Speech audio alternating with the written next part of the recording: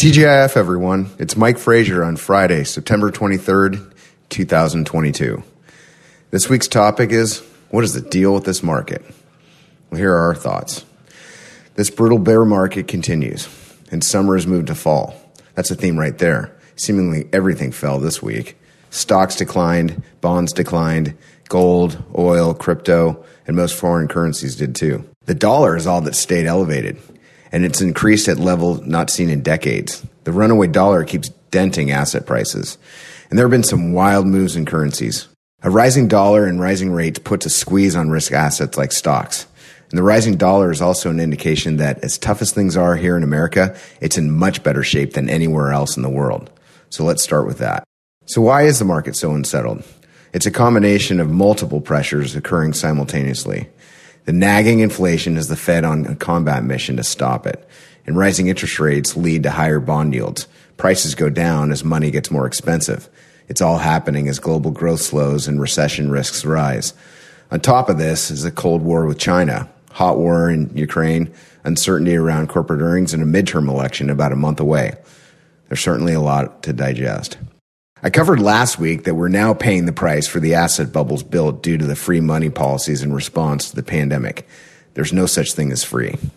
The Fed made a tactical blunder by keeping rates at zero and buying assets too long. They were still doing it this year. Lower for longer was the tactic. Sky-high inflation was the result. Now they run the risk of going too far to correct their mistake. They're choking off the money supply in the financial system. The market is stressed. Expectations for a soft landing have gone out the window following the last Fed meeting on Wednesday. The question now appears to be how hard of a landing there will be. It's still all about the Fed. And the Federal Reserve raised the overnight rate by 75 basis points this week. This was the third straight increase of that size. We haven't seen rate hikes like this in 40 years. We haven't seen inflation like this since then either. The market is currently putting a 74% probability on a fourth straight 75 basis point rate hike in November. The market now factors in the overnight rate to end the year at 4.4% and 4.6% terminal rate sometime next year. That's up from the previous expectations of 4%. The Fed has made it clear it intends to keep interest rates higher for longer. It's the complete opposite from a year ago.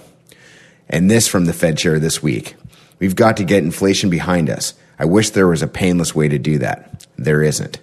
As I wrote last week, the Fed's trying to break the economy, B-R-A-K-E, but the market is signaling it's going to break the economy, B-R-E-A-K. That's the pain we're feeling. In some ways, the Fed chair is seeking a recession to break inflation. The market's acting like the Fed is breaking everything. Now, this is pretty unprecedented stuff.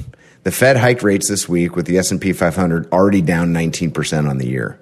In history, only once did they do it with the S&P down more year to date, and that was 3 months ago in June when the market was down 23%. 2022 has a lot of records. Most aren't good. Add this one to the list. Now, the Fed has triggered an absolute relentless move higher for interest rates. Bond yields have spiked. The 10-year Treasury yield pushed 3.8% this week. It's the highest level since 2011. While the 2-year Treasury yield hit its highest level since 2007. It topped 4.2%. The spread between 2s and 10s went over 0.5% for the first time since the year 2000. The 30-year Treasury yield is the lowest of them all. The yield curve is now in a reverse slope down. That's backwards. That's a problem. When yields go up, bond prices go down. They have that tight inverse relationship. Bond prices have gone down big in 2022. This is shaping up to be the worst year for the bond market in decades. In the 45 years that the Bloomberg Bond Aggregate Index existed, bonds have fallen in value only 5 times. One of them was last year. This year, the bond ag is down double digits. That hasn't happened since 1931. And the move in rates has happened fast. It actually has us liking the bond market for the first time in years. There was a lot of risk in rising rates when bond yields were back at historic lows early on in COVID. That risk has certainly been realized. And we stayed underweight fixed income intentionally. That's about to change. We see a lot of value in the front end of the curve with 4% yields. Additionally, as the economy heads further towards recession, we anticipate yields falling, which would lead towards higher bond prices. Our focus is to take what the market gives us. This is the first time in a while that bonds present a legitimate alternative to stocks for income investments. At this stage, fewer than 20% of the S&P 500 stocks have dividend yields higher than the 10-year Treasury. That's the lowest share since 2006. Stocks historically don't do well when yields and interest rates jump. That's certainly been the case this year. The price of money is more expensive. Profitability gets squeezed. That's what causes bear markets. Now, inflation remains sticky. Commodity prices have fallen. That's huge, particularly with food and energy, things we use every day. Rent has shown signs of peaking too, but at high rates. People need to live somewhere, and shelter accounts for a third of CPI, which is the Consumer Price Index. It's different than food and gas prices, which can reprice daily.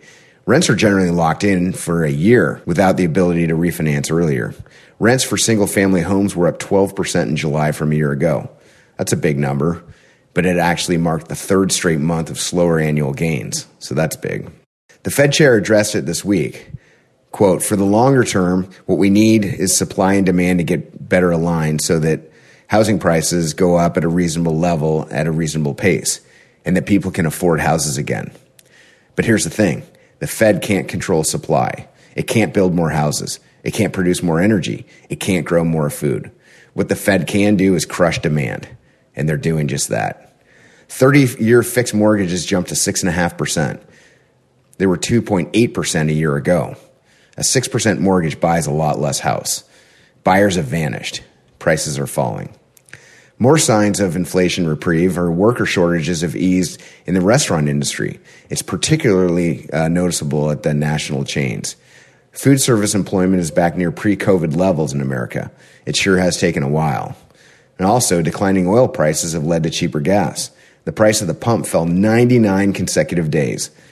There's more money in American pockets to spend elsewhere. And the supply chain strains are easing too. Container rates have fallen. That means fewer costs passed on to the consumers ahead of the holidays. So that's big. Now, earnings season is around the corner again. It's going to be quite telling to see how corporate America is holding in. There have already been some pre-announcements with misses. Expectations are already pretty low. The question is, how low? Forecasting is nearly impossible right now. That makes pricing and future outcomes quite difficult. You can't determine true fair value in terms of the traditional price-earnings ratios when you don't know the E. That creates tremendous market turbulence. That's what we're getting. And heading into 2022, expectations for this year were $225 for the S&P 500 in earnings, and next year to be at $243. They still haven't budged. Expectations are likely too high. The street hasn't even started cutting estimates yet, but the market is starting to force their hands. The street is always late to act. Case in point, Goldman Sachs just lowered their year-end target for the S&P 500 this week to 3,600. That's basically where we are right now. Keep in mind, Goldman has cut their target 3 times, originally forecasting 5,100 on the S&P back in January. Very helpful. I suppose you sense the sarcasm. I mentioned the dollar earlier. It's been super strong. This week, Japan intervened in the currency market to support the yen for the first time this century. The Japanese currency fell to the weakest level against the dollar since 1998. The euro broke below parity against the dollar, and the British pound sterling fell to a level not seen since the Reagan administration.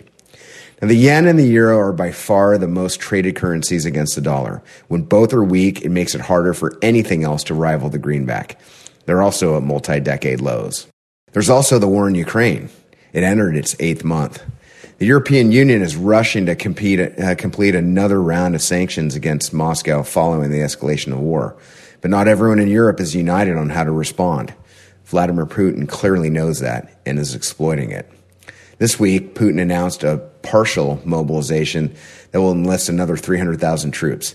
That caused major concerns about what a new stage of battle might look like. Interestingly, the price of oil keeps falling. West Texas Intermediate fell below $80 for the first time all year. That indicates that demand is being destroyed more than supplies could get curbed. It suggests a global recession is upon us. And the S&P 500 is already down 20% for the year, so far just through September.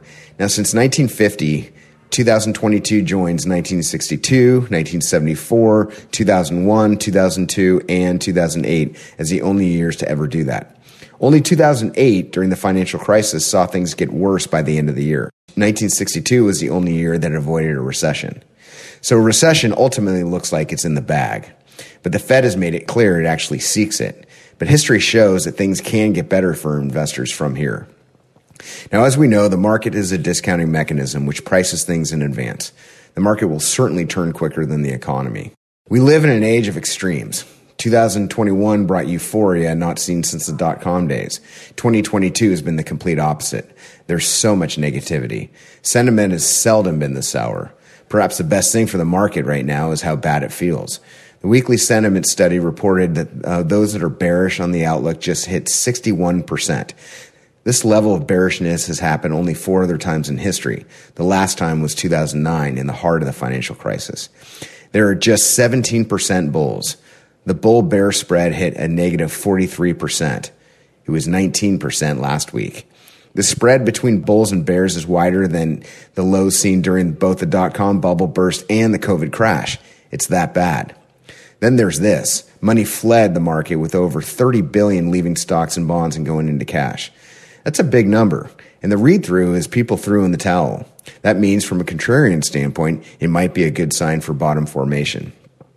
Now, with all these issues running rampant, the market has a serious case of indigestion. When things get so unsettled, the best solution is just to puke it out. That's what's going on with the market. It's nowhere close to fun, but it's necessary. It's what finally leads to better conditions. Friday brought it. At one point, the Dow was down over 800 points. The final hour brought some serious reprieve with half the losses erased. The S&P and NASDAQ were down 3% at the lows. They cut those losses quite a bit too. That is not insignificant. We've said for months that a retest of the June lows was likely. It's happening. It happened fast in September. The Dow broke the June low, but the S&P and NASDAQ came close, but they did not. That's where key support lies. Holding it will be critical. We view the June lows as a line in the sand for the directional market movement forward. Another important factor was seeing yields reverse midday. Bonds started rallying. That was another green shoot worth studying further. The way the market closed Friday heading into the weekend provided some encouragement. Since we seem to be blanketed with bad news, I wanted to point out some positives that don't seem to be getting much recognition. The American people are still living their lives, and companies that provide high-demand products and services are still holding in just fine. Amazon's deal with the NFL is already bearing fruit. More people signed up for Amazon Prime ahead of the first game than on Prime Day, Black Friday, and Cyber Monday combined. This on top of all the Amazon delivery vans and trucks from coast to coast bringing packages to Americans daily. Along this theme, Costco just reported better than expected revenue and profits for the last quarter. People are still buying Cokes and ketchup, clothes, Corona, coffee, fruit, and meat. They might be buying smaller quantities as the economy slows, but companies still deliver regardless of where we are in the cycle. Something that will make all Costco shoppers happy, they didn't raise the annual membership fee. So we all save money already. As you settle into fall, just remember that September is historically the worst month on the calendar for stocks. October has brought many market bottoms, which have set up a powerful year-end rally. Q4 has traditionally been the best performing quarter. Perhaps it was a sign last night that I heard the Green Day song on my way home from the office, "Wake Me Up When September Ends." September's almost over. Have a nice weekend. We'll be back dark and early on Monday. I'm Mike Frazier.